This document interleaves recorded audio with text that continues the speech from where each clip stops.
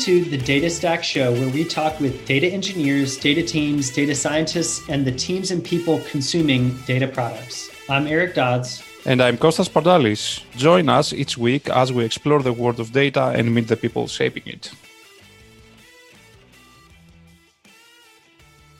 We have Daniel from Policygenius on the show today. My burning question for Daniel is really his opinion on titles around data in leadership roles. So we've increasingly seen even C-suite level data titles, which is really interesting. It hasn't been that way for a super long time. So I'm just interested in his opinion on that because he has such a wide purview over the different data functions. Kostas, what interests you? What's the one question that you want to get an answer to? Yeah, I really want to learn more about how data and data analysts, scientists, data engineers, and this whole new organization interacts with products. I think it's a very good case because they are a B2C in the marketplace, which means that they have to deal with a lot of data. So I'm pretty sure that product and data analysts are working very close together and have quite a few questions around that I'm really looking forward to the answer from Daniel. All right, let's talk with Daniel and get our answers. All right, welcome back to the Data Stack Show. Really excited to have Daniel from Policygenius on the show. Daniel, thank you for joining us. I appreciate it. Thanks for having me. Absolutely. Well, we're excited to chat. Before we get going, would just love to hear a little bit about your background and what led you to Policygenius and what you do there. Yeah, absolutely. So I'm going to go the reverse order of that question. And so I'm the head of data here at Policygenius. I've been at Policygenius for the past year, and I came on to help us build out and expand our data capability. So I'm the first head of data that we had. When I came on board, I started with two folks, and we've since built a team. At Policygenius, the data team oversees data engineering, data analytics and analysis, and then data science and machine learning. So we have various roles from data engineers, data analysts to data scientists. So prior to that, I was at Plated, and I was VP of data science. Plated was the old meal kit company, and so it was food and supply chain problems, which was super fascinating. And then even going further back before that, I worked in many different industries in data leadership roles, including publishing, aerospace, automotive, healthcare a little bit. And so it's been interesting to work in a lot of different fields and get a lot of industry experience. My training is in statistics. So I did a master's at Rochester Institute of Technology in statistics with a focus in machine learning. And before that, I was an industrial engineer and have a background in industrial engineering as well. Very cool. It's fascinating to hear about just guests on the show who work in the data space, their various backgrounds. Well, quick question on that. What types of things did you do in industrial engineering, just out of curiosity?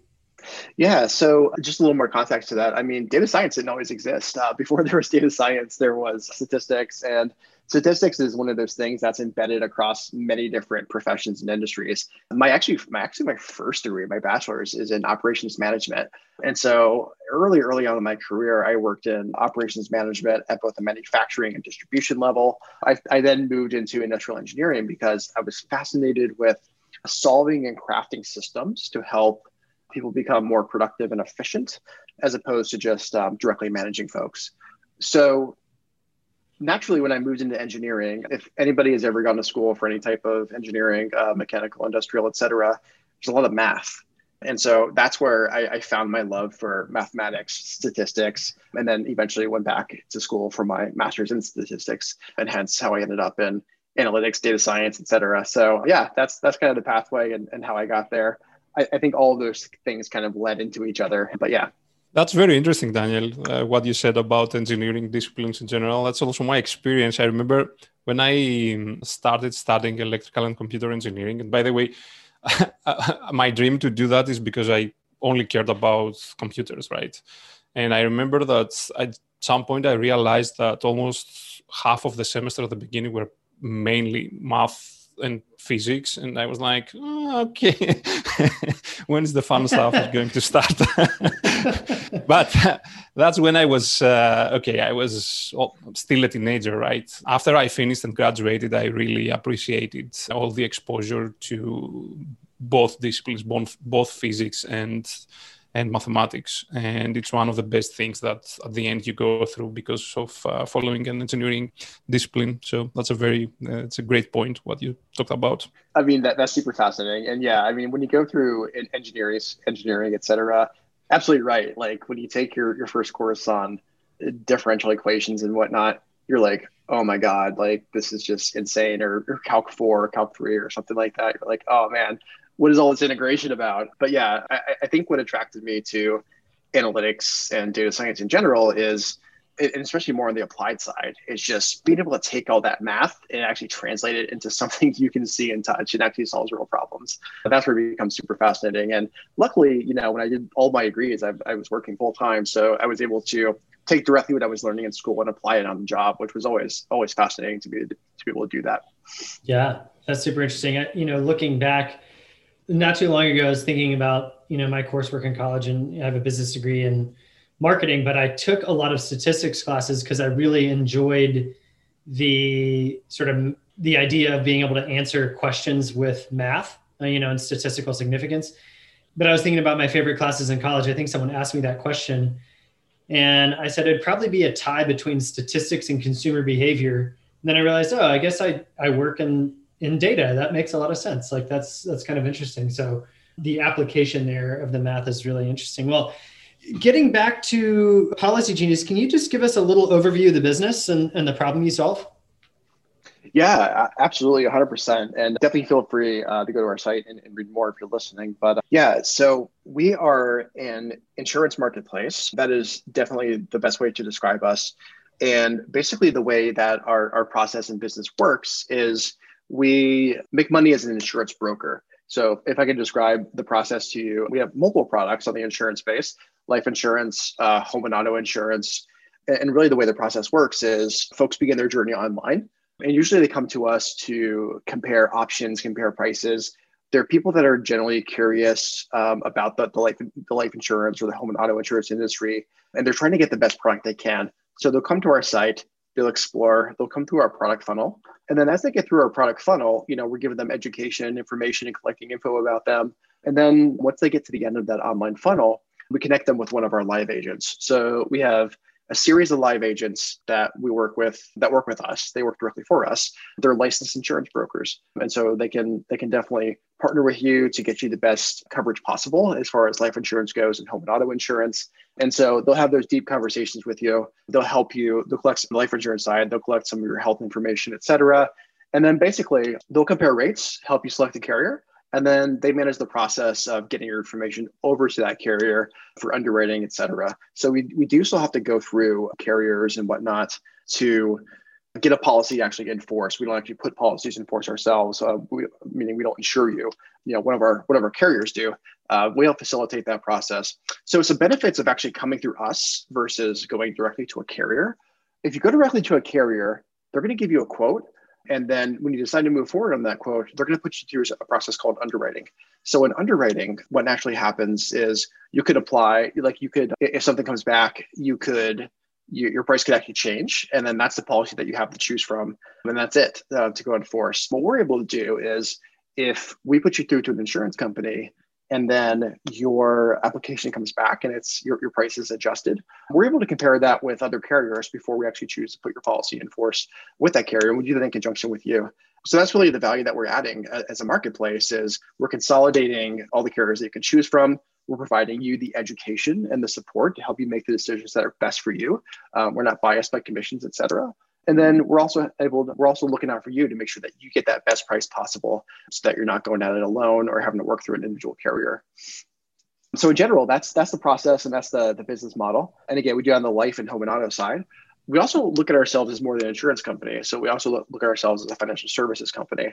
So we have products like wills and trusts that just rolled out last year on the mobile app. And that allows you to just go on our app and go through that process and get a will in place that covers you and your family in the event that something happens to you. That is normally a very complicated and expensive process that folks have to work on with lawyers and legal counsel. And we've taken all that and productized it into an experience, and it's legally binding. We've consulted with numerous lawyers and law firms around the country based on states, et cetera, to provide that service. And so that's just one pinnacle of a strategy of financial services that we've implemented since insurance. Got it. We have so many questions to ask you and so many things I'm interested in, but let's start with, one pattern we've seen on the show is that a lot of times our guests work in a context where there's sort of a traditional process and they're using technology to help reshape that process, which it seems like is what Policygenius is doing with the process and whole sort of customer experience of buying insurance. And would love to know from your perspective in terms of the data and the ways that helps shape the experience. As head of data, how do you view the role of data in the process of reshaping that experience? And how do you use that to, create and sort of inform the customer experience? Yeah, that's a really great question. So some of it comes back to how we structure the data team to kind of answer your question. We're a product-focused company. So what that means is that we are continuously looking to improve our customer experience and translate that into gains for the company to help us grow and scale.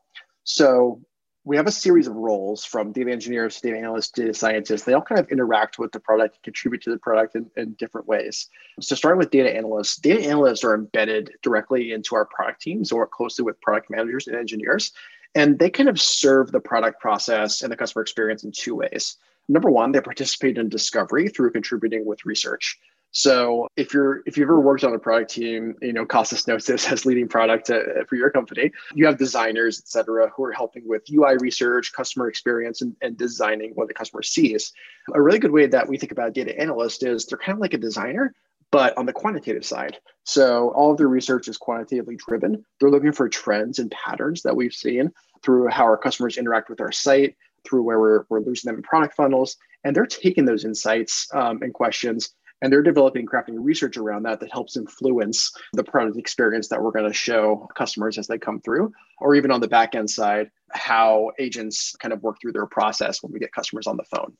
So that's on the discovery piece. It's heavily driven by quantitative research. The second way an analyst contributes is on the delivery side.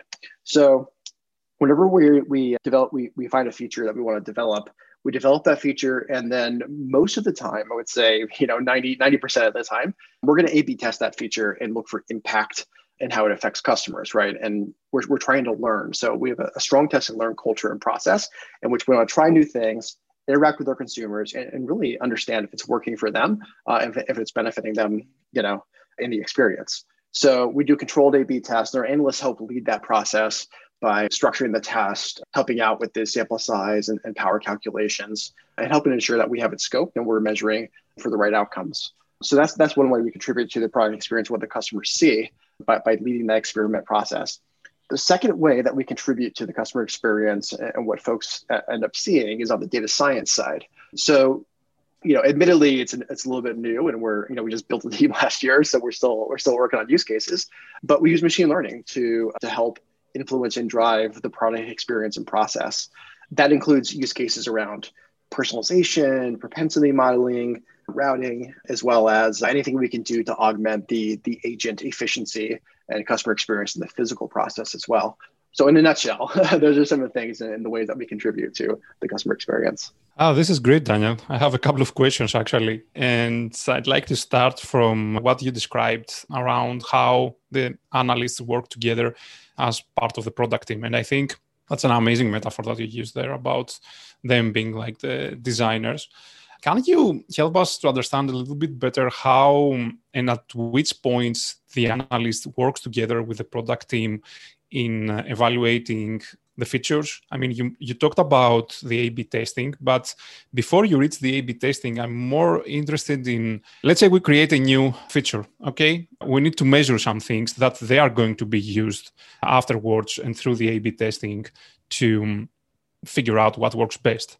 How does this work in your organization? Like, who is responsible for that? Like, who is responsible for what's going to be tracked and why? And how is this communicated with the analysts? And what's the process there? Can you help us understand a little bit better this? Yeah, 100%. I know this quite well because when I got to Policygenius, this was one of the first things that I worked on in collaboration with product was really standardizing this process. And so in my experience, when it comes down to it, if you think about accountability and whatnot, the entire product team is accountable for the results of that experiment. So that's the way we think about experiments from the get-go. That whole team is accountable for ensuring that we're developing experiences that are beneficial to our customers and are value added. Now, from there, through the experimentation process, we have a couple of breakdowns as to who does what.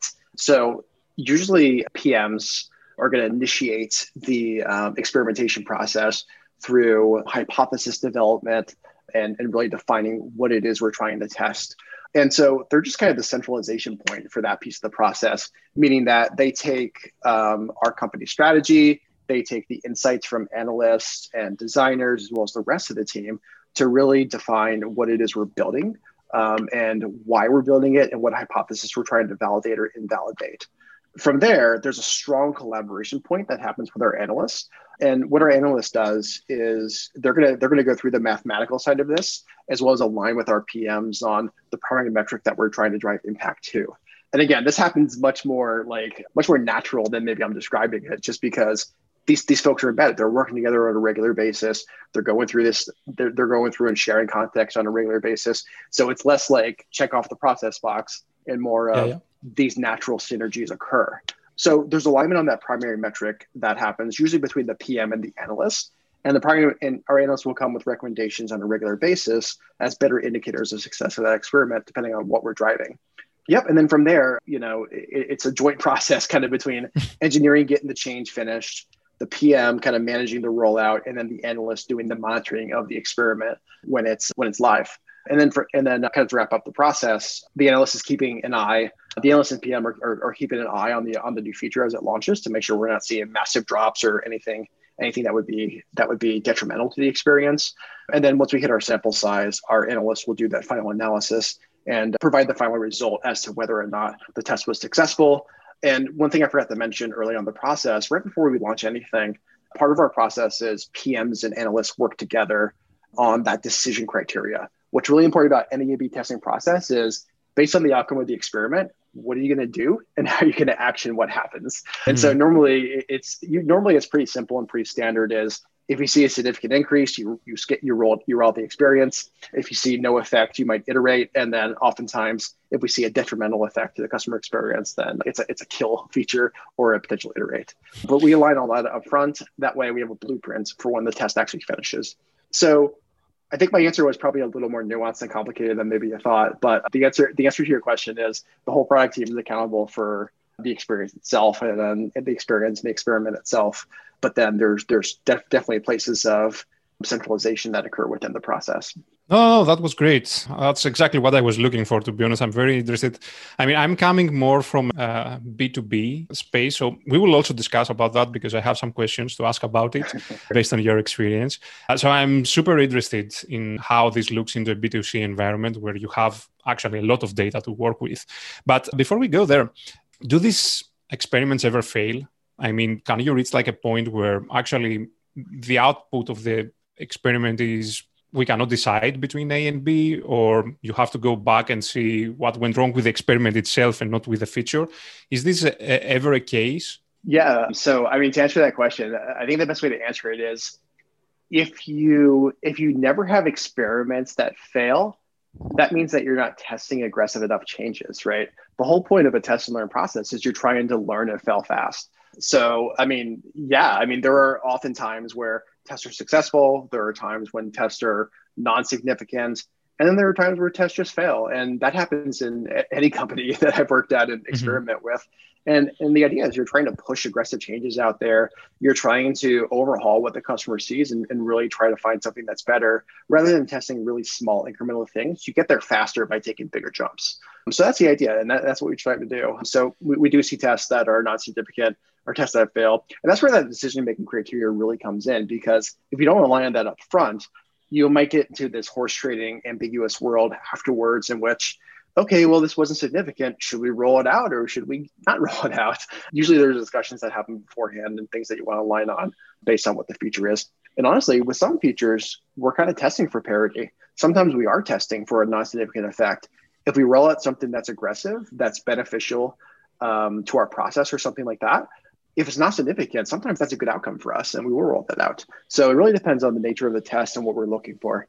This is great. And the reason I ask you this question is because I have the feeling, and I also had the same feeling for a long time, to be honest, that, okay, A/B testing, for example, is a process where at the end, we are going to say, okay, we are going with A or B, right? But what I think most people forget is that data cannot always give answers. And one of the, in my opinion at least, like one of the responsibilities that the analyst has inside an organization and team, it's also to point out when we can trust and when we cannot trust this data. And based on that, reiterate and fix the problem or try again later or whatever, trying to figure out how to solve that. So yeah, that was great. So question about B2B now. I mean, B2C has access to a lot of data, right? If things go well, you will probably be interacting with thousands of users. You have like thousands to millions of data points. And that's quite important when you do statistics. In B2C, you have the opposite. You don't have that access to so much, to the same amount of data. Based on your experience, how do you see the techniques that you are using right now in Policygenius work and what does not work in a B2B environment? What's your advice around that? How someone in a B2B environment should apply statistics and analytics to drive the product? Yeah, 100%. That's a great question. Before I answer that question, I'm going to jump back to my last answer for a second. You pointed something out that I forgot to hit on. So talking about failed tests again for one brief sec, what also happens for us, like if we have an experiment that doesn't go as planned, our analysts do what we call like secondary follow-up analysis. So, normally when you test something at an A/B test, you're testing like an aggregated metric. Well, if that metric doesn't turn out like we expect, our analysts will dive in and do much deeper analysis and modeling around that to really understand how different consumers were behaving when they experienced that feature. And we use those insights to help us drive the product experience or iteration going forward. So that's just a little more nuance into some of what we do for failed experiments. But to answer your question about B2B, it's a great question. And really, when you think about B2B and lower traffic scenarios, you have to call back to your statistical training. So yes, in the B2C world, we're able to use tests that we're able to get sufficient power on. And even sometimes, with our traffic, sometimes tests need a little bit of time to run.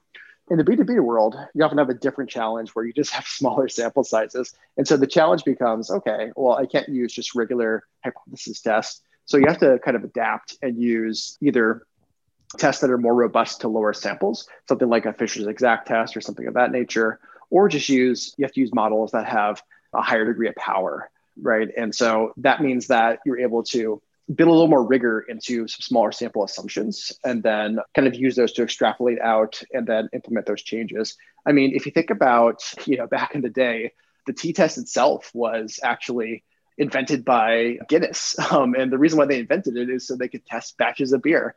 Well, they didn't have thousands of batches of beer to test. They really had a couple of batches they could only do at a time. So the t-test was invented to help them with things like that. And the same principles apply with B2B, right? You don't always have thousands of reps. So you have to use tests that are applicable to the scenarios that you're in and that you're able to get high degrees of confidence in, or at least are directional enough for you to be able to make decisions and advance your business strategy. I think one thing to remember from a business strategy perspective is, we're not writing research papers here. So we're trying to grow businesses and we're trying to advance that business culture. So being able to take some liberties with that or at least have something that's directional for you to react to is much better than just kind of flying blind or going by your gut. Yeah, no, this is so interesting to learn from you. Daniel, I want to step back from the details of Policygenius a little bit and talk about, as funny as it sounds, your job title. So head of data is a leadership role that sort of implies coverage of a lot of different areas of data. And this is a discussion we had earlier this week, actually, just around, it's the concept of leadership in data, hasn't been around. I mean, to some extent, it's been around, like you think about IT leadership, sort of the history of technology and all of those sorts of things. But in roles like you have, in terms of head of data that have a broad scope, we're seeing more and more of that. And so I'm just interested in your opinion, holding that title, what does that look like for you, number one? And then because you work in the field, how do you think that is changing in the industry? And how do you think that will look moving forward? Do you think we'll continue to see more and more of that? And what do those roles look like inside of companies? Yeah, that's fantastic. Yeah, simply the role of head of data can sometimes be a little bit ambiguous because you're like, oh, what does that actually mean? Because data is like a thing. So yeah, but in terms of Policygenius, and actually like most data roles I've held, the definition has consisted and spanned over those three core areas that I mentioned earlier in this conversation: data engineering, data analytics and analysis, and then data science and machine learning. And I make those distinctions for purposes of scoping roles and helping to find people that are specialized in those fields and functions. So I think the way we define it at Policygenius is very similar to other places I've been at, even if the role was called something kind of different, right? When I was at Plated, my title was VP of Data Science. So even though my role is data science, I still oversaw data engineering, data analytics, and then data science itself. So really, it's less around the title itself and more around the scope and breadth of the role. And there's real power and synergy to owning those three components, because really what you're doing is you're selling, you're providing a service back to the company. And the idea is to make the most use of that service as possible. And by having those roles kind of under the same function and leader working together, you're able to develop efficiencies internally because they all kind of rely on each other. Data analysts work heavily with data engineers, and they often need that data engineering support. And anybody I've ever talked to out in the industry and peer benchmarked with, they'll always tell you one of our biggest struggles is like getting the data structured in a fashion that we need. And so having a data engineering team outside of data with different priorities isn't always helpful. Yeah. So those internal efficiencies are really what we strive for by kind of embedding these functions together. And going forward, it's hard to tell. I mean, like the way that our team is structured is not the same across every company. Some companies that you look at, they have a more functional model where data science kind of reports into like a marketing leader or somebody like that, or a finance leader. And then data engineering maybe doesn't exist or is classified as engineering. Data analytics might be BI or something of that nature. So there is some decentralization that happens. And really what I think it's a factor of is the scope and size of your company, the presence and where it is globally. Yeah, those are kind of the factors and features to think about. And so what is the trend going to look like going forward? I think only time will tell. I do see specialized roles coming out, like, people that are simply focused on AI and data science. But again, I think it's a factor and feature of the type of business that you're running and the industry that you're in that kind of defines what the scope of the role should be. I think there's power to having data centralized under one leader. It just helps provide a more cohesive and consistent vision. But there could be arguments for other cases as well. Sure. Yeah, I mean, I was thinking about this, just sort of working on some ideas for blog posts, and it's interesting to see different models, right? You kind of have disaggregated teams that you mentioned, right? So data science is going to report up to, marketing or other role, and then maybe data engineering separate. Sometimes you have them combined. I would say that's probably less common, but becoming more common. But I was thinking about this concept and would be interested in your feedback on it. So there's this, you see kind of a model many times of almost like a shared service center, where data functions have internal customers. But one thing that I think is really interesting to think about, and it sounds like a dynamic that you've created at Policygenius, is the data function really being a strategic partner, not necessarily just a function that has internal customers, right? Well, we need this, or we need that, or we need analytics, or we need a model, but more of saying, okay, we're trying to solve a problem. How can data help us do that, right? And so data becoming a strategic partner as opposed to just sort of a business function that serves other functions. Yeah, that's 100% right. Buckle your seatbelts, folks. Hot take coming. Yeah, like having a shared service center and having data folks basically be button pushers is not really an efficient use of their skills, nor does it motivate them. So I'm familiar with the model you talked about. I've seen that model implemented, and I've even worked in organizations where that's implemented. I don't think it's as effective because what you're relying on, if you think about it, you're relying on your business stakeholders whose responsibility is overseeing a department or function where they have specialty in, trying to come up and brainstorm a solution that they then pass off to have somebody implement. So what you end up with is basically a suboptimal solution in the sense of you didn't have people work on problems with their strengths at play. So by partnering with data folks and data science strategically and allowing them to identify opportunities and help contribute to solutions that provide paths forward, it's going to cause you to think differently and approach problems in a way that you probably would not have thought of before, because you're not a data scientist or you're not a data analyst, and hence vice versa. It also goes the reverse way. Data scientists are not marketers often. Sometimes they are, but not always. And so they don't always think in terms of the business of the marketing perspective or the end user perspective. And so having those collaboration points ultimately creates a better outcome than simply passing something off for people to implement.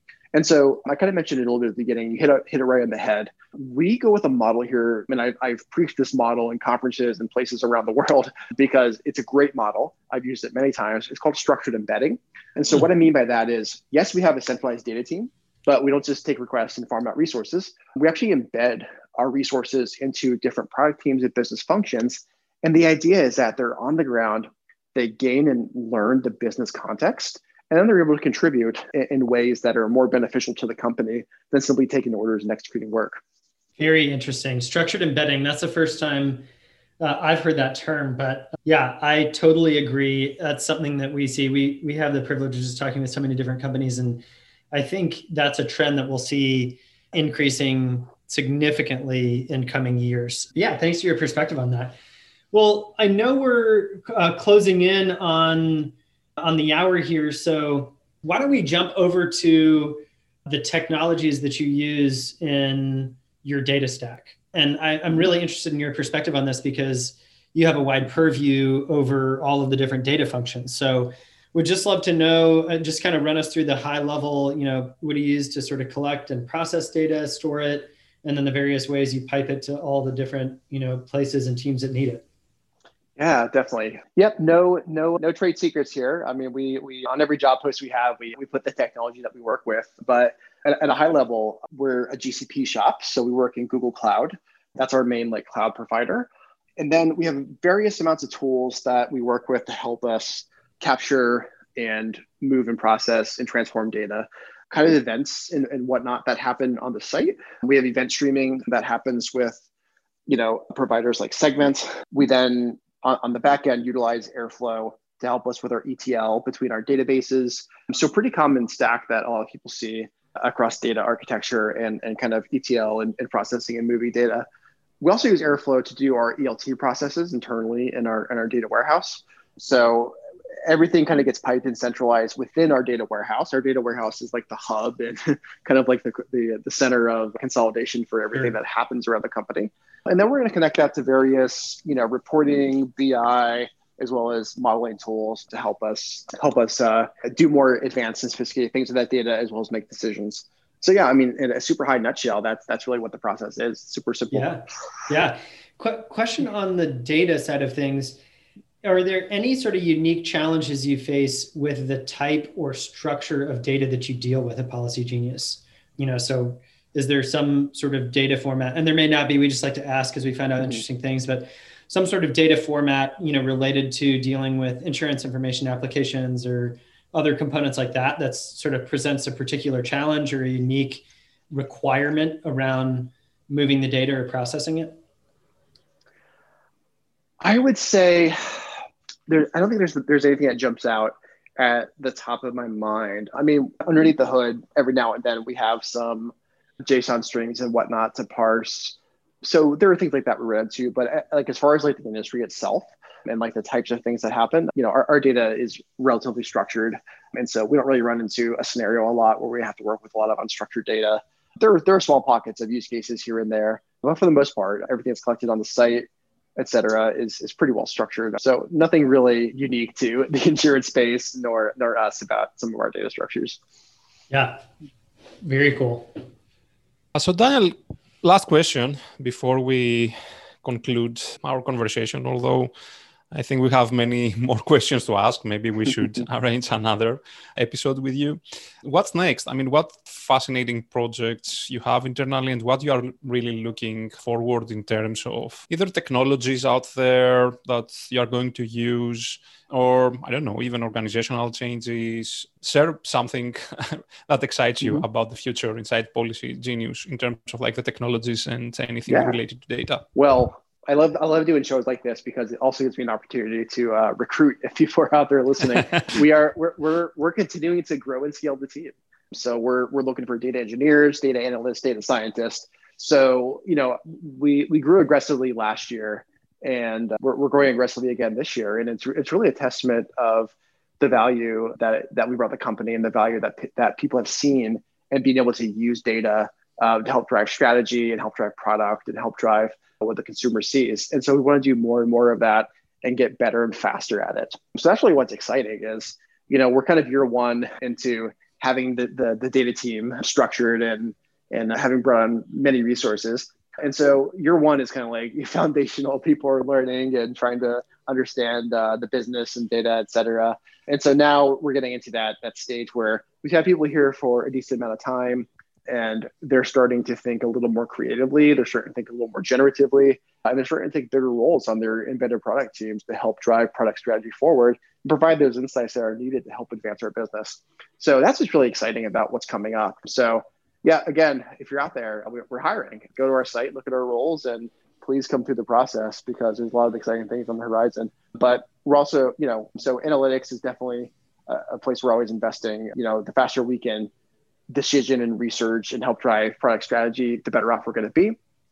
Obviously, we're trying to accelerate our machine learning velocity. It's something we dabbled in last year, and definitely is something that we're continuing to dabble in this year and expand and accelerate. So yeah, those are some of the cool, exciting things that we're looking at from a high level perspective.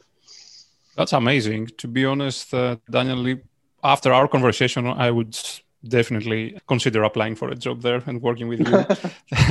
Thank you so much. Come on down. We're especially looking for data engineers. They're a little hard to find. So if you know any of those, send them through. Thank you so much. And I personally really looking forward to chat again and learn more from you. Appreciate it. Thanks for being on the show, Daniel. And we'll catch up with you again, maybe in another 3 or 6 months, and have you back on the show to tell us what new things you're working on. Cool. Thanks. Well, that was a really interesting episode. I think my big takeaway was the concept of structured embedding. I have not heard that term before. I mean, I'm sure it's been around, but really fascinating to hear about sort of this strategic placement of people in the data function in various parts of the organization. I love it. And I think we're going to see more and more of that, and hopefully hearing more and more of that term. Kostas, what was your big takeaway? Yeah, I agree with you. I think that as in the past, we were hearing the motto that every company is a technology company. Like in the future, we will saying that every company is a data company. And as this happens, I think we will see very interesting restructuring and structures around how data works inside the organization and how this affects the structure of the organization, right? So that's super interesting. I really enjoyed chatting with Daniel, mainly because he has a very unique and amazing overview around all the different functions that are related to data because of his role as a VP of data, right? So he has a very good understanding of data engineering, data science, data analytics, and how all these different things around data work together to provide value to the company and, of course, to the customers. Super interesting for me that data analytics can also work in B2B, where it's the typical problem of, we always say we don't have enough data, so why do A/B testing? But there are solutions there from what we heard from Daniel. And to be honest, we have many, many more questions to ask him. So hopefully we will have the opportunity again in the near future. I agree. All right, well, subscribe on your favorite network to get shows weekly, and we will catch you next time.